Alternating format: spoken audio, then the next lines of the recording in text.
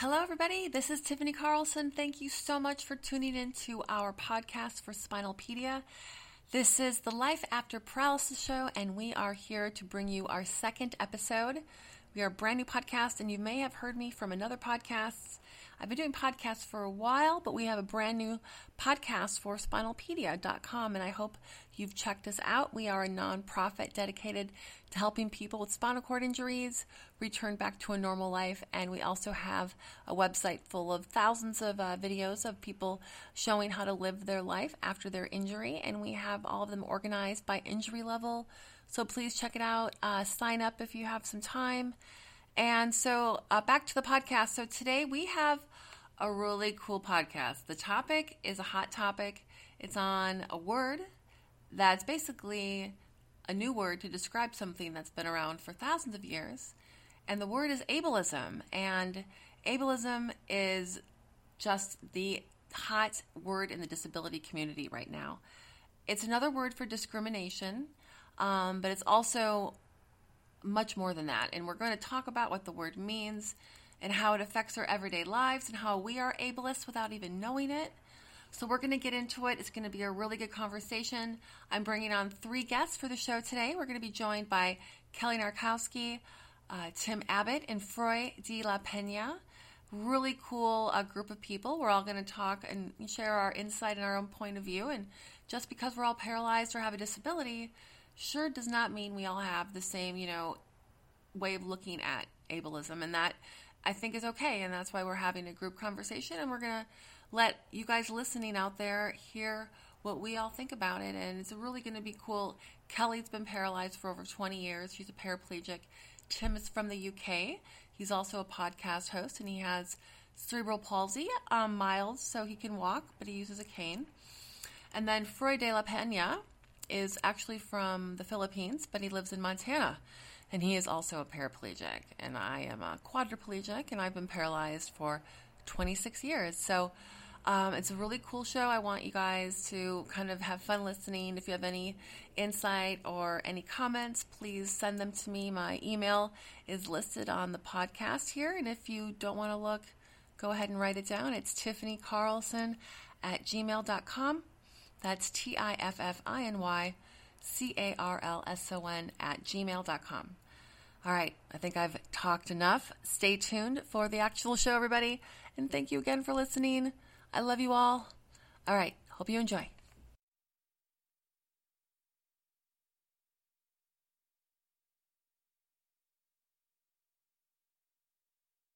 All right, hello everybody. This is Tiffany Carlson.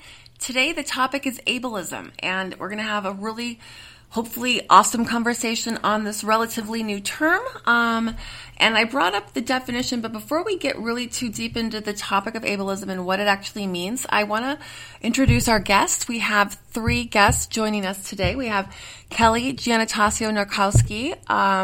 We have Tim Abbott, and we are joined by Froy de la Pena. So let's start with Froy. Froy, will you please introduce yourself? Hi, my name is Froy de la Pena, and I'm originally from the Philippines. Migrated in the U.S. in 1985 when I was 16, right after I became disabled. I had a spinal cord injury due to a gunshot wound on my P11. Wow. All right. I'm currently in Boise, Idaho. Okay. And sorry, how old are you? I'm 50 now. 50 now? And 51. 51. And what's your level of injury? P11. Okay. All right, great. Thank you. And Kelly, how about you? I'm Kelly, and I'm from the Kansas City area originally, and I'm living at Fort Leavenworth, Kansas right now. Cool. And I'm a military spouse, so I move around a lot. I have been a wheelchair user for 20 years as a result of a spinal cord injury, a car crash when I was 25. I'm obviously 45 now, and it is T6 complete, so I'm a paraplegic. All right. Wow. 20 years. And hey, Tim, how about you? Hi, this is Tim Abbott, as you said. I'm from England originally. I'm now living in Moorhead, Minnesota, which is basically Fargo. Just over the side of the river from there, I have a left hemiplegia from cerebral palsy, and that basically, sort of mostly paralyzes my left-hand side. That's the best way of describing it. There's a whole bunch of other things. I also have a hydrocephalus, which kind of complicates matters on occasions. Mm-hmm. Yeah, that's a word that went right over my head. But it's really great to hear your voice, Tim. I haven't spoken with you for a while. It's great to hear from you. Well, everybody, welcome to the show. And, ableism, it's kind of a new term, right? And I feel like I've been watching and reading a lot about ableism just to get ready for the show today. And it seems like from everyone that's talked about it that it's new, like from the last few years. And so I kind of wanted to start out by asking everybody, when did you first hear about the term ableism in your world? And what did you think about the word ableism when you first heard about it? Anyone can start. Tiffany, I don't really remember. Yeah? The first time I heard about it. I've used it for many years. Okay. My guess is 6 or 8 years ago, but that's just a guess. But I use it frequently, pretty much daily. Yeah, okay. And I feel like it's new to me too, and that's why I'm asking the question, because it wasn't really a term in the 90s, I don't think, right? No, it's just recently. And it's just another label we're in, but the issue is have been around forever. Exactly. So we just labeled it as ableism now. I know it. Exactly. It's a new word for an old problem. I think so. Old problem. Sorry, man. I was just going to say, absolutely. I haven't tended to use it myself. I only really came across it in the last couple of years even. Mm-hmm. I would have just tended to use the word discrimination and kind of deal with it like that, although obviously that gets confusing because there are multiple levels in which behavior can be discriminatory. But ableism as a term is extremely new to my usage, and I don't tend to voluntarily use it. I'll reflect on it if other people do. Yeah, it's crazy. And the definition, I'll just read it for everybody, just so everyone listening too can kind of know what the definition is. There's there's one on Wikipedia, but the one I found on ableism.org, it says this: the practices and dominant attitudes in society that devalue and limit the potential of persons with disabilities, a set of practices and beliefs that assign inferior value to people who have developmental, emotional, physical, or psychiatric disabilities. But then if you go to Wikipedia, it's a little bit different. I kind of like their definition better, and you guys can tell me what you think is better. But it says ableism is discrimination and social prejudice against people with disabilities who are perceived to have disabilities. And ableism characterizes persons as defined by their disabilities as inferior to the non-disabled. And I think, and so anyways, so I think it's an interesting word. I like the word. Do you guys like the word? Oh, I love it. We finally have a word for it. You got racism, sexism, homophobia, all these other things. I love that. I use it pretty much daily.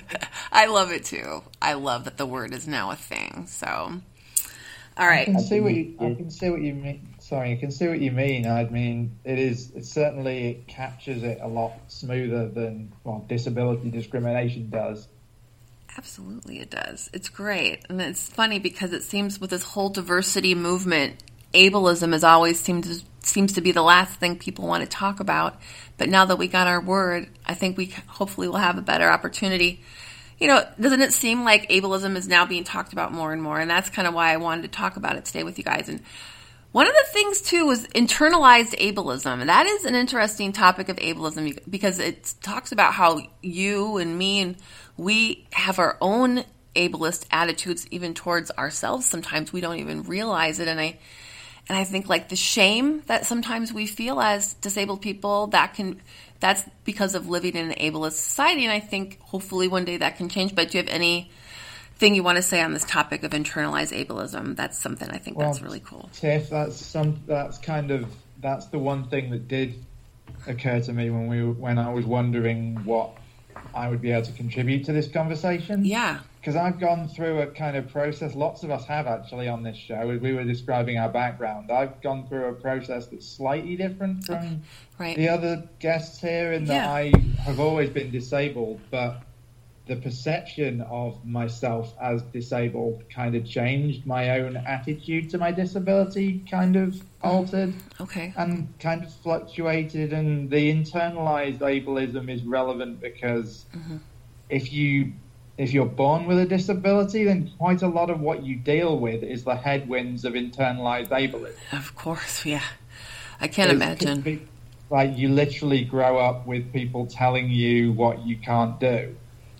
So that's pretty difficult. That is, and then that fits straight into internalized ableism, because then you have to work out how much of it is, well, accurate. To be fair, some criticisms of what you physically or psychologically can do are accurate, but they're not helpful if you're trying to progress in the world. And sometimes you need to take a deep breath and go, okay, well, that criticism is accurate, but the other stuff is just straight up ableist. And the fact that I carry this condition does not mean that I have to swallow everything that everybody has ever said about disabled people in society.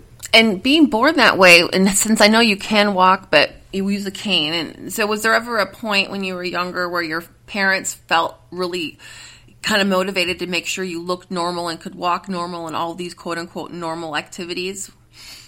Oh, yeah. I use this phrase advisedly, but I passed as non-disabled, I would argue, for the first 30-odd years of my life. I only started using my cane in my mid-30s. Okay. And all that 20, 30-year period, everyone was basically pushing me to look and be normal. And that's my family, that's the medical establishment. Their aim was always, okay, let's make Tim look as little disabled as possible. And you can imagine the effect that would have on my sense of self-esteem. Oh yeah.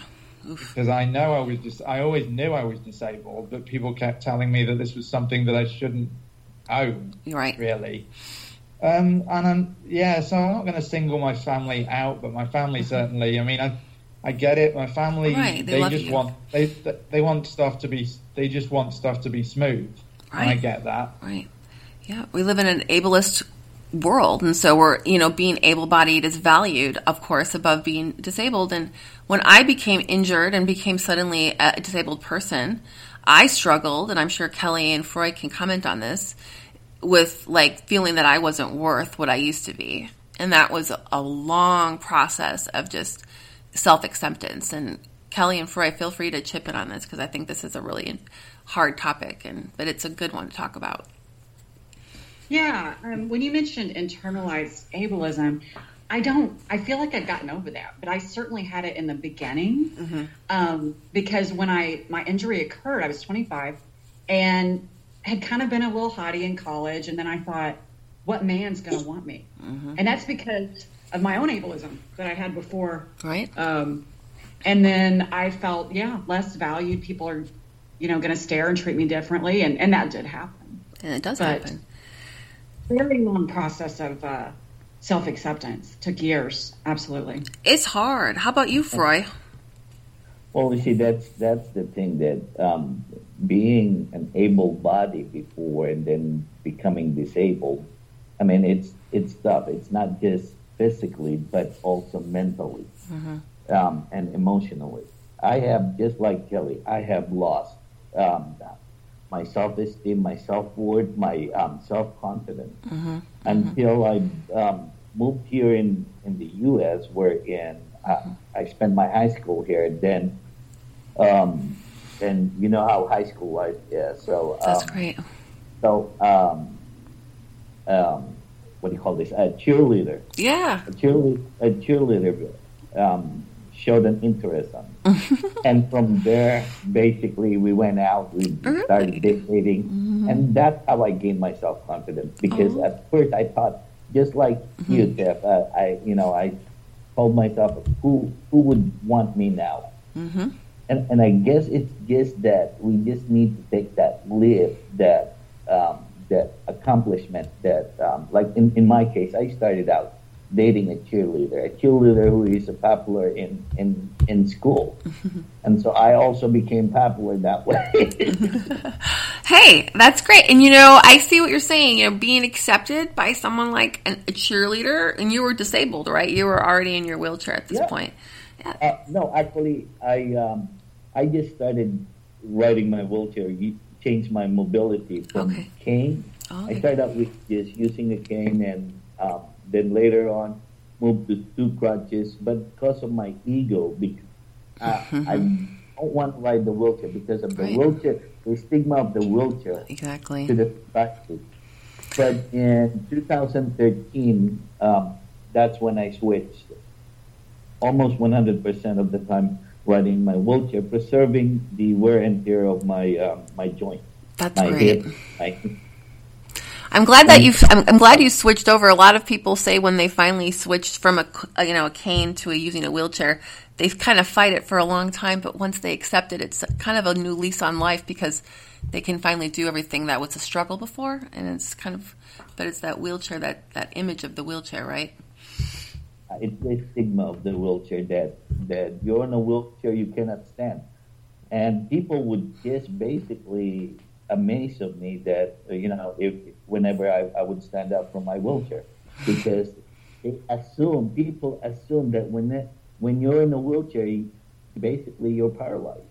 Oh, yeah. They assume that. I bet they're always like, wait a second, you're pretending. Yes, exactly. Exactly. And especially now, I'm using one of those scooters that are it's not one of those rascal scooters that are heavy and all. I use one of those regular scooters, but it's 3-wheel.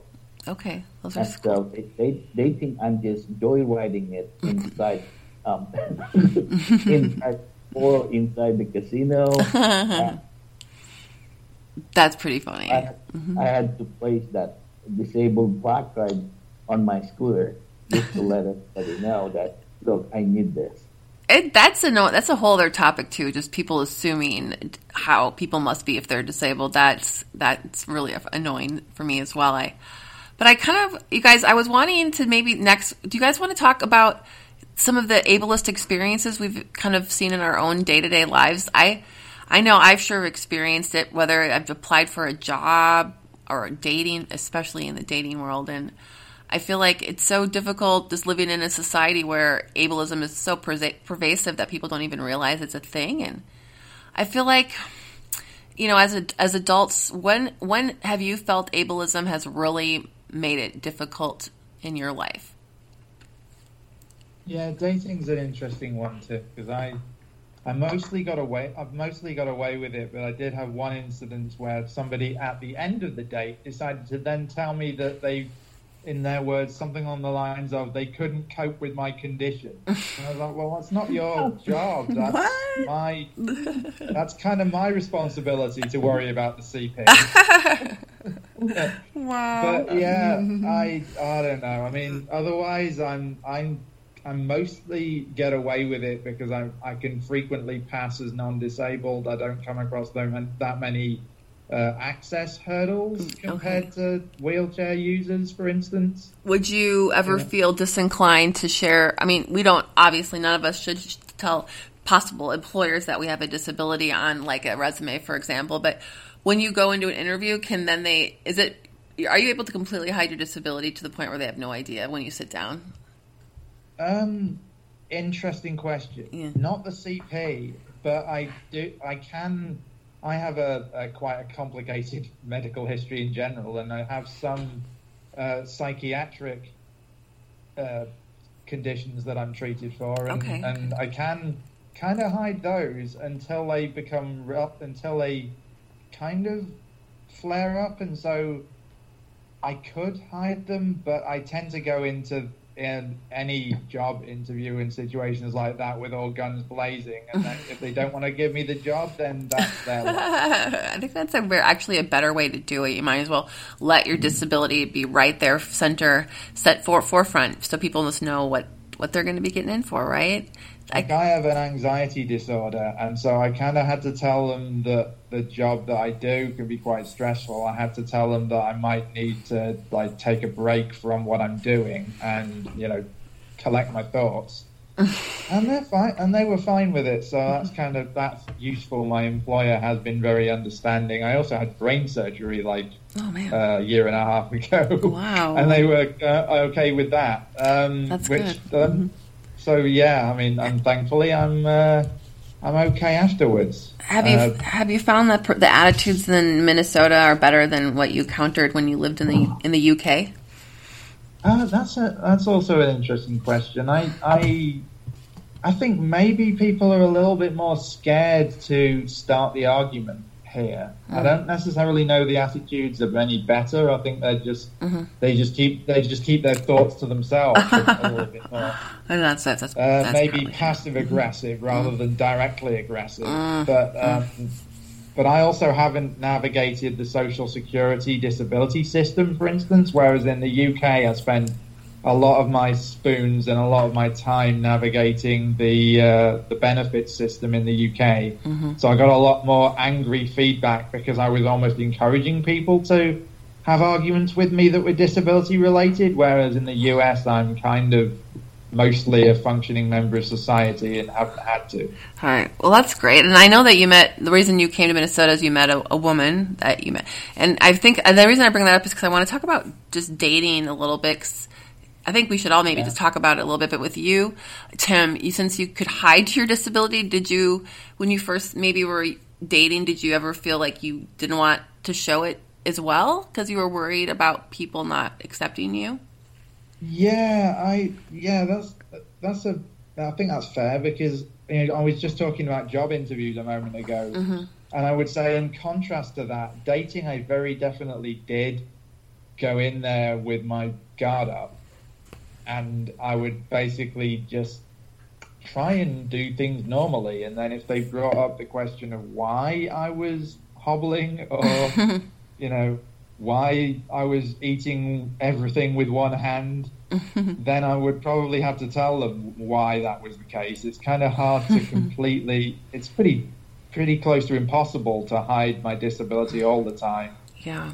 I was lucky in terms of where I am now. I'm married to another disabled person. Exactly. So when I started dating her, I was not really that worried about hiding my disability because without going through her medical history, it's a lot more problematic than mine even. It was different problems, the better way of putting it. Did you meet her online? Was it one of those things you had a profile and you put your disability in it and then you kind of talked? Well, I met her online, but it wasn't dating sites. I met her online talking baseball, and I met her online talking because I'm an activist. I met her online talking around the show that I do and the Twitter feed that's associated with that. So your show, by the way, do you still do your show? Yeah, I do. Okay. Yeah, you should share it later. I do it on a local radio station out here now. Okay. Well, that's great. Okay, Kelly and Freud, do you guys have anything to say about maybe dating with a disability? Did you ever come to a point where you felt maybe it was better just to put everything out there and not? I know I did at first. I would try to do a headshot, and then I realized that showing my wheelchair was much more successful when I was dating. I don't know if you have any comments on that. I did the same thing, Tiffany. I've been married for 14 years, so I have to think way back. But I've been with him 14 years and married 13. But I have to think back. In the online profiles, they give you 5 pictures, or they did then. And I would put 2 headshots and then the other 3 just good pictures in the chair, showing the chair. Because I didn't want to hide it or go through having a bunch of good headshots and then getting rejected later. So I just wanted to put it out there. It's hard. It was hard. I remember I one time logged into Match.com and I had 1,000 views and not one person had written me. But I would put my disability right there in the first paragraph. And you experience a lot of discrimination in the dating when you're dating and you have a disability. It's just hard. It's really hard. But I feel like we live in an ableist society, so a lot of people see us, I feel like, as partners that aren't as valued, but not everyone thinks that, right? It doesn't feel good either, does it? It feels so terrible. And I don't know. It's been a journey. I am so glad that you're happy and you found someone. And hey, Froy, how about you? What has your life been like in that kind of, since you've been living here? Well, like what I said, I mean, ever since I started dating a cheerleader, that never had been a problem for me, lucky for me. But one thing that I noticed, because I do a lot of coaching, I do a lot of volunteering and helping other my fellow people with disabilities when it comes to personal growth and development. And what I usually just tell them that you gotta own your disability. It's all about being confident about yourself. How you carry yourself makes a huge difference. So true. Think of your wheelchair, think of your crutches, think of your cane as just like any other accessories, like sunglasses or a vest or a jacket. You need it. It's a necessity. I like that. So think of it, it's just like another accessory that you wear on your body. And it's how you talk and how you carry yourself makes a huge difference. Absolutely. And unfortunately, it takes a while to learn that, though. Yes, exactly. Yeah. And that is something that we need to work on it internally. That we need to first accept ourselves before others can accept us. How can someone love us if we can't even love ourselves? How can someone trust us if we can't even trust our own ability? This is true. It starts with us. When we're interacting with other people, we need to send that message across to them that, look, I am confident with myself. I am comfortable with myself. This wheelchair, it's nothing. I can still do whatever I want to do. I like that. And when it's still good. Everything is functional. And if it's not functional... back on that. Oh, sorry. When it comes to functional, I mean, of course there are other accessories out there. So, I mean, you could... Cool, yeah. Again, we need to own our disability and be proud of it rather than being ashamed. All right, That's just the way I look at it. When it comes to dating, you got to lay all your cards first and let them know, because it's just a waste of time, your time, our time, and their time, getting to know each other, and then finally finding out that, we're disabled, and then they're going to drop the ball on us. So right there, it's a good piece of conversation as well. It is. You're right. Kelly, were you going to say something? Oh, Froy reminded me of a funny story. Many years ago, I guess it probably would have been 2009. My website guy, the guy that was dealing with my website, was talking.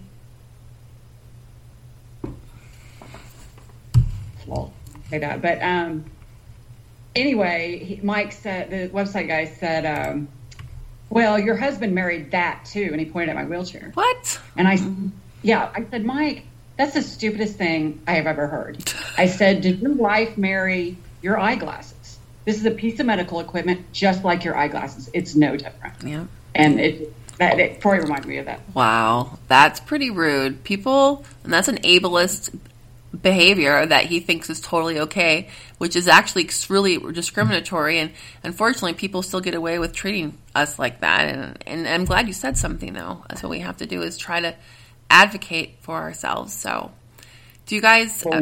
yeah, go ahead. Oh, I'm sorry. I didn't mean to interrupt you. No, go ahead. I was just going to say that instead of being offended by those type of comments, I usually tell people that, they don't know any better.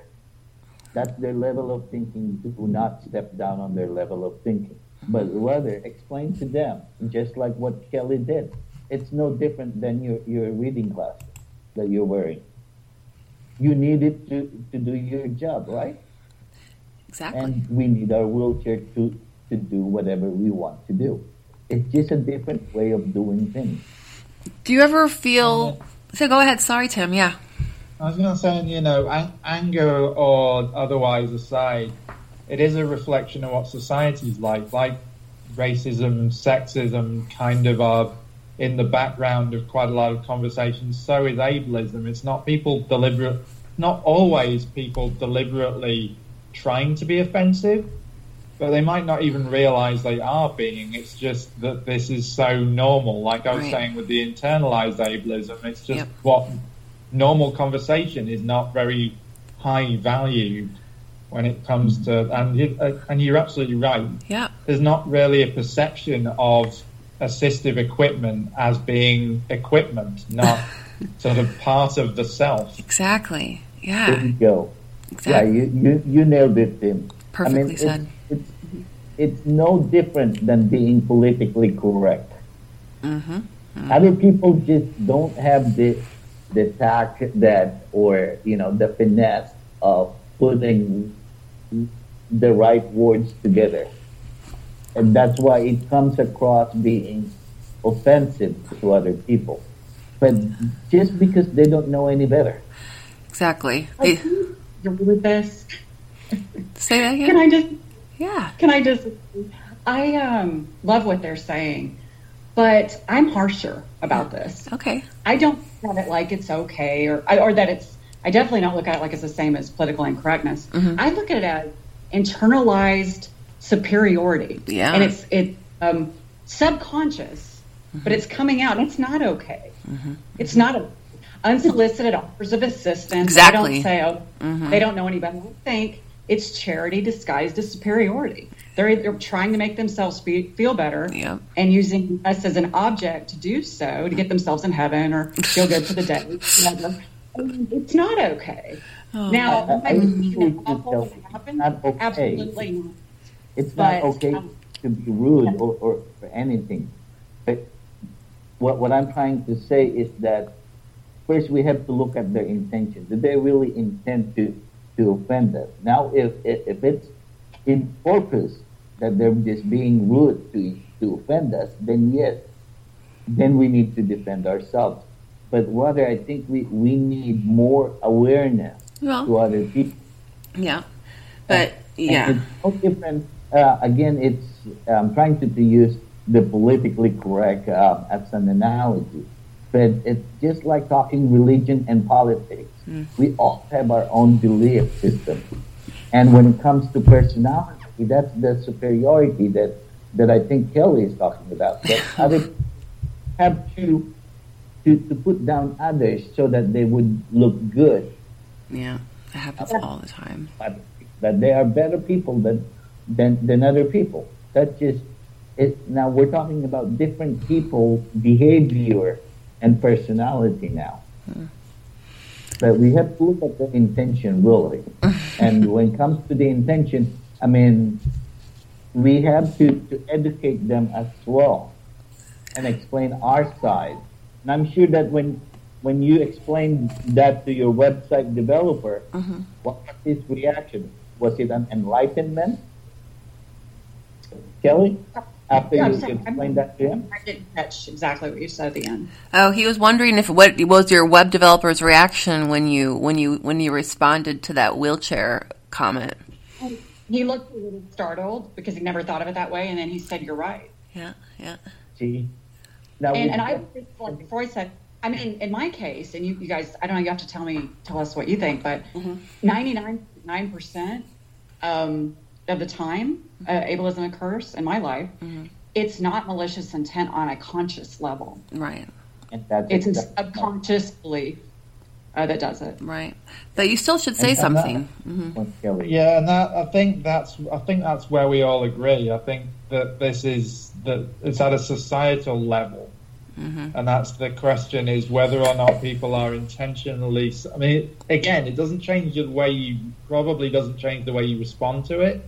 But yeah, that lots of people say this stuff automatically, almost on autopilot. And absolutely, they do. That's a different thing. no one should expect free education from disabled people either. Let me just make that point. Oh, God, don't get me started on that. Oh, my God. Well, they call it emotional labor. We don't owe them emotional labor. Oh, man.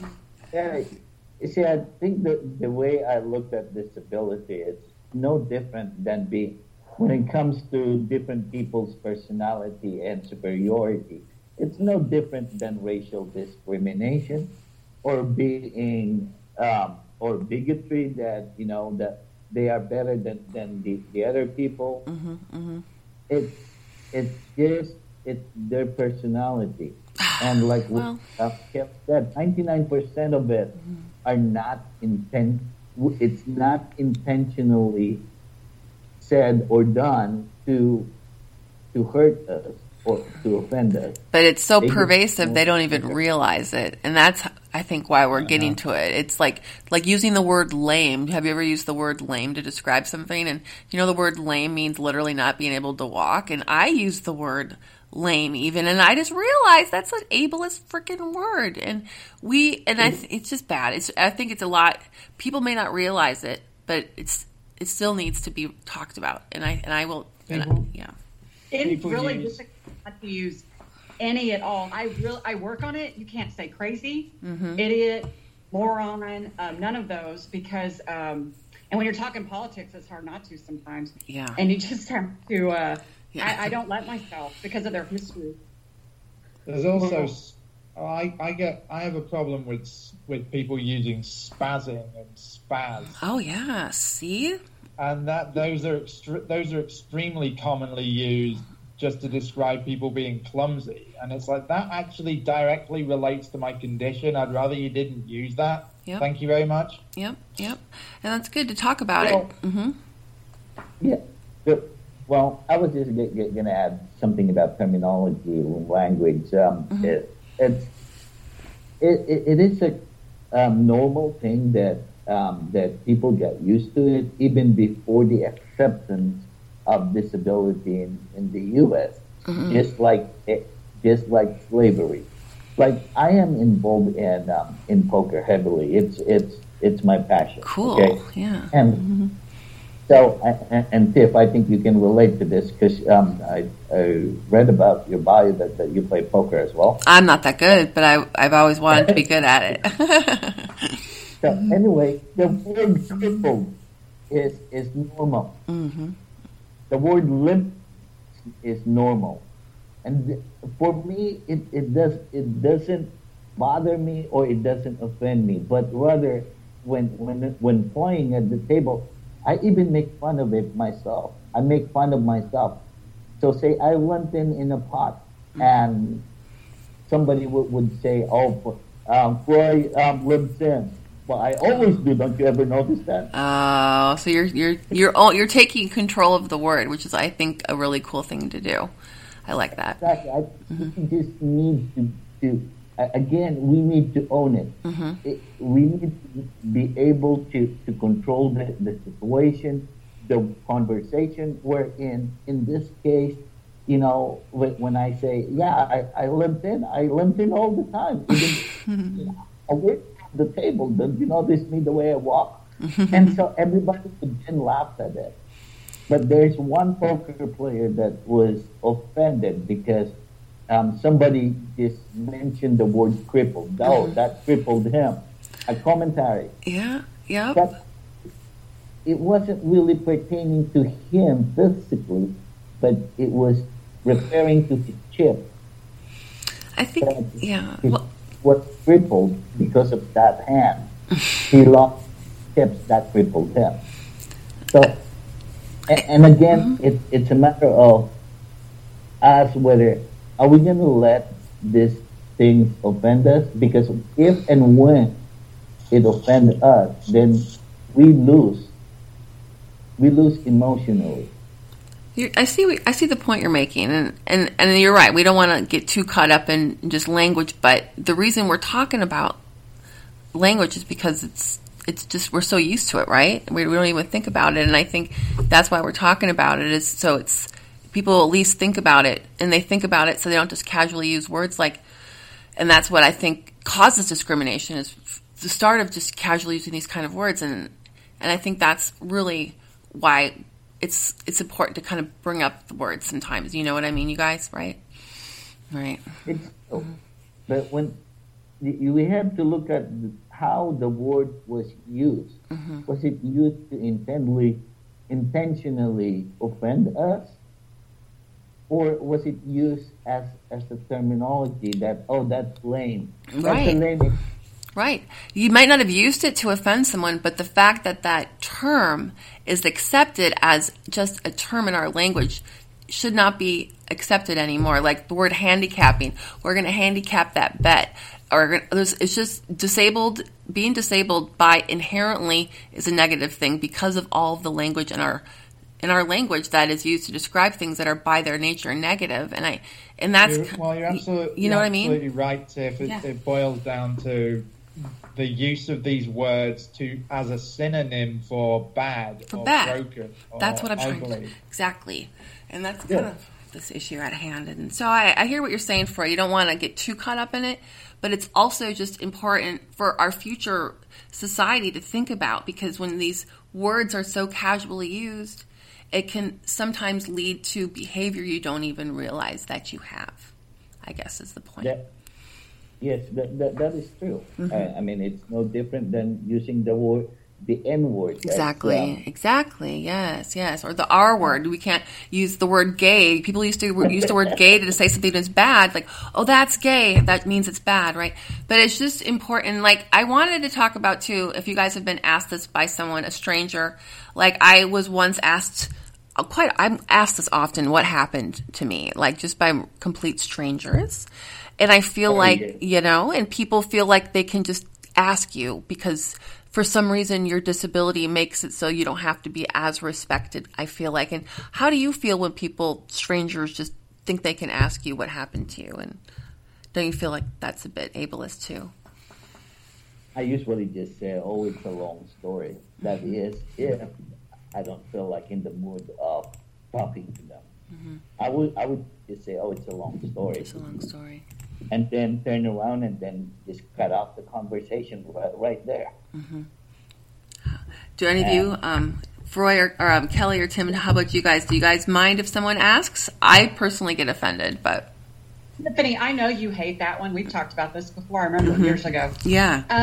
For some reason, that one doesn't get as under my skin as other ones. Okay. But I mean, I don't enjoy being asked that by strangers, but I just say blah blah blah. Yeah. But I don't like patronization. When I roll through the doorway of a restaurant, I don't want. I get mad when I don't like it. I should say. Right. When someone says, "Oh, you're good at that, aren't you?" And it just runs the door. That kind of stuff upsets me a lot more than what happened. Absolutely. You're sure fast over there. You're doing really good over there. Or wow, you're so inspirational over there. And I get so sick of people wanting me to be their inspiration just because I'm rolling around. You know? Yes, absolutely. That is very offensive. That gets to my nerve too. Mm-hmm. But I don't let it ruin my day, though. No. What if you're already having a bad day? What if you're already having a bad day? Doesn't it bother you for 10 minutes? Mm-hmm. It does, yeah. And 10 minutes is my max. Okay, I like that. I don't let it ruin your entire day.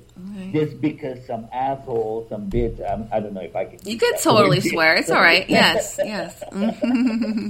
But don't let those assholes and bitches and rude people ruin your day. Absolutely not. I will, however, let them know that what they just said is inappropriate, though, and I will roll away with my chin up high, and I hope that I gave them something to think about. I will do that. Usually, if someone asks me what happened to me, they get the entire life story, and they're just bored out of their mind by the end of it. Mostly because people have really weird ideas of what cerebral palsy is, and so they don't. Having met somebody who doesn't sound like they're disabled, and CP has the very obvious. If you you will recognize it. People with CP quite often have a speech impairment. Oh, yeah, they do. So you meet someone with CP that sounds normal, they're kind of surprised and shocked. So it's kind of useful, again, emotional labor, but I feel like it's useful for me to say, this is the condition, this is how it happened, and for what it's worth, this is where I am in the situation right now. And now, I wouldn't go into explaining my psychiatric history in that way because other than joking about taking Valium, which I actually do have as a medication, I just say that for kind of shock value. But the physical disability, I don't mind explaining to them what it actually is because most people have a misconception of what CP can be. That's a good point. So you're kind of using that as an opportunity to educate, which is cool. It is. It is an opportunity for us to teach other people.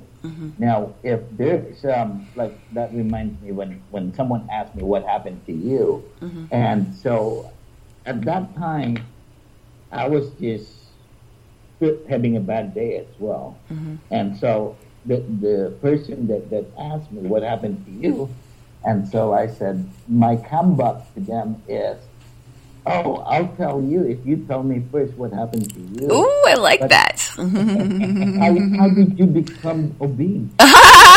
Ooh. And so That's good. One other way for us to turn the table around and give them a taste of their own medication. I love that. Right there, Chat's got the conversation. And without me telling them that, oh, that's how rude of you, I don't even know you asking me what happened. Yes.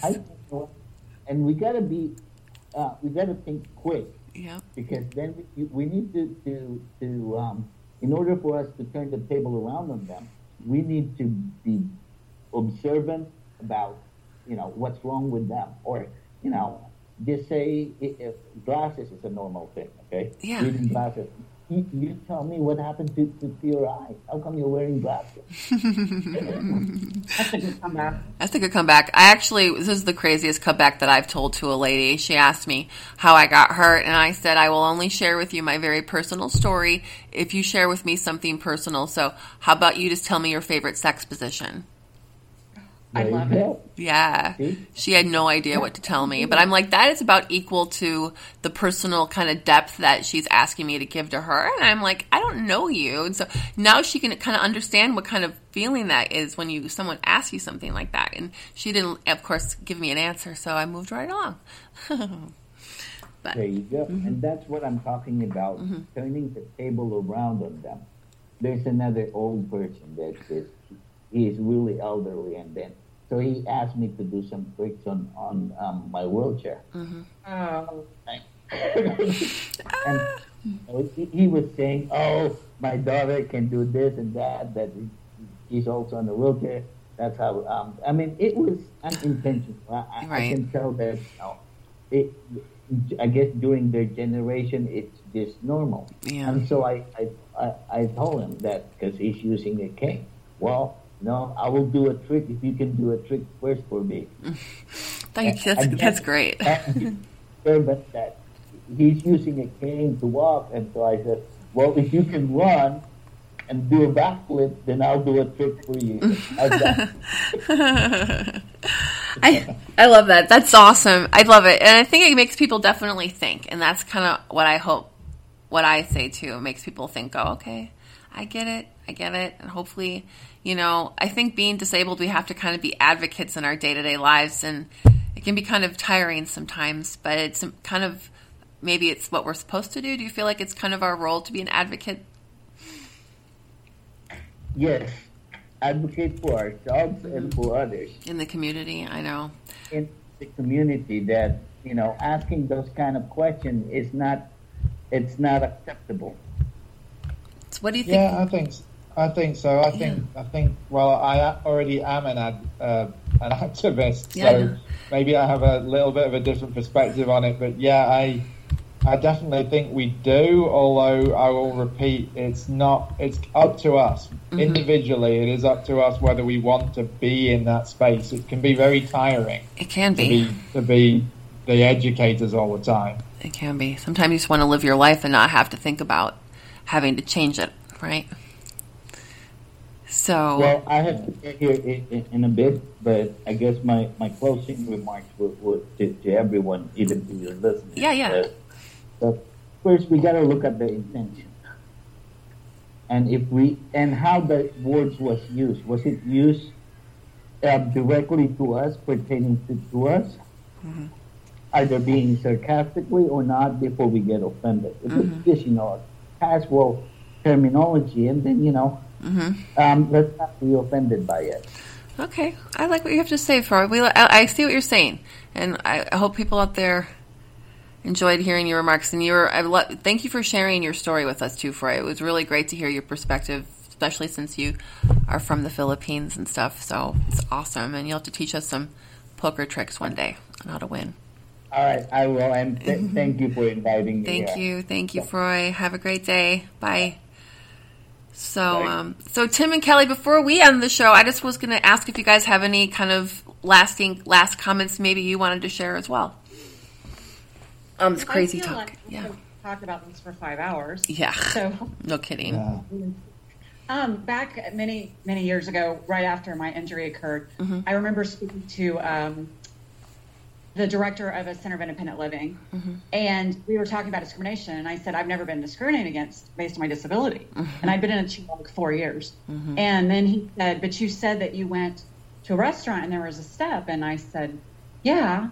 And he's like, that's discrimination. And so since then, I've looked at it that way and have a tremendous amount of advocating for removing barriers, architectural barriers. And that's awesome. And that is part of ableism, is my point. That is such a great point, Kelly, and that was a topic I wanted to bring up, but we probably aren't going to have time. But yeah, ableism also is just an architecture, and people don't even think about it. That's such a huge thing. That's crazy. Yeah, it's something that I see less of unless I'm with other activists, because I use a cane, I don't use a wheelchair. There's very few access barriers I can't get around or over. But yeah, my last thoughts, there's nothing really unique in what I'm about to say, but yeah, definitely. I think I would say that it's first of all, we're allowed to be angry. This is something I didn't really want to say because Froy was quite happy to not be angry. Yeah, we are allowed to be angry in the face of these things, but also I would personally say, if you can channel that anger into educating people in what they're doing wrong, if they're willing to be educated. Some people are just trolls. Oh, you're so good, Tim. Not everyone's a troll, so you at least start by saying, okay, well, do you want to know the answer to that question, or are you just being horrible? Okay, then I'm just going to back away.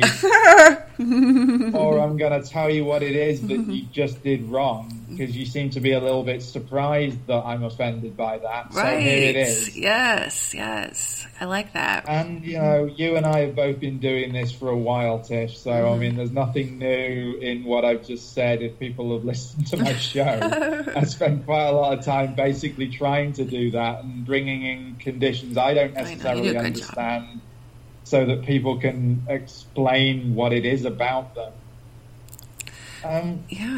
So yeah, I love it. Well, it's crazy. I think we live our lives, and I sometimes forget about that. Ableism it's constantly affecting us at every moment. I think living our lives in this world, and we're so used to it that I think that it's just great that we're finally talking about it. And I know that Freud doesn't want us to get too negative, and I see what his point is, but I really feel that it's awesome that we're really talking about this as an issue, and that there's actually a real word, ableism, to tie to it. And I think this only means that we can hopefully have a brighter future when it comes to, trying to change this, I think. So that's how I feel. Well, the joy of these things is that we just had a conversation. People are allowed to have their own perspectives on it, and the listeners can let us know what they think. Absolutely. And, can you share the name of your podcast for everybody listening, Tim?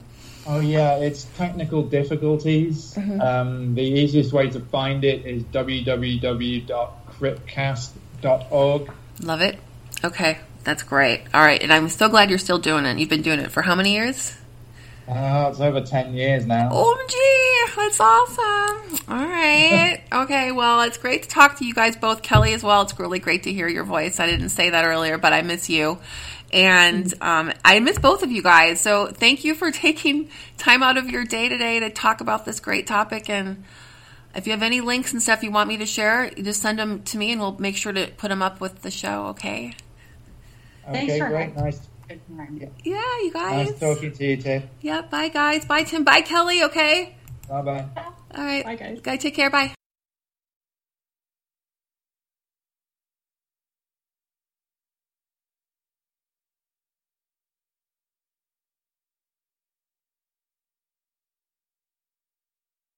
Thank you so much, you guys, for listening. I hope you enjoyed the topic. Ableism is such an interesting new term, and I'm really glad that it exists. So thank you again for listening, and stay tuned for a new show in May. It'll be all about summertime fun. So if you have any ideas, send them my way. My email address is at the bottom of the podcast page.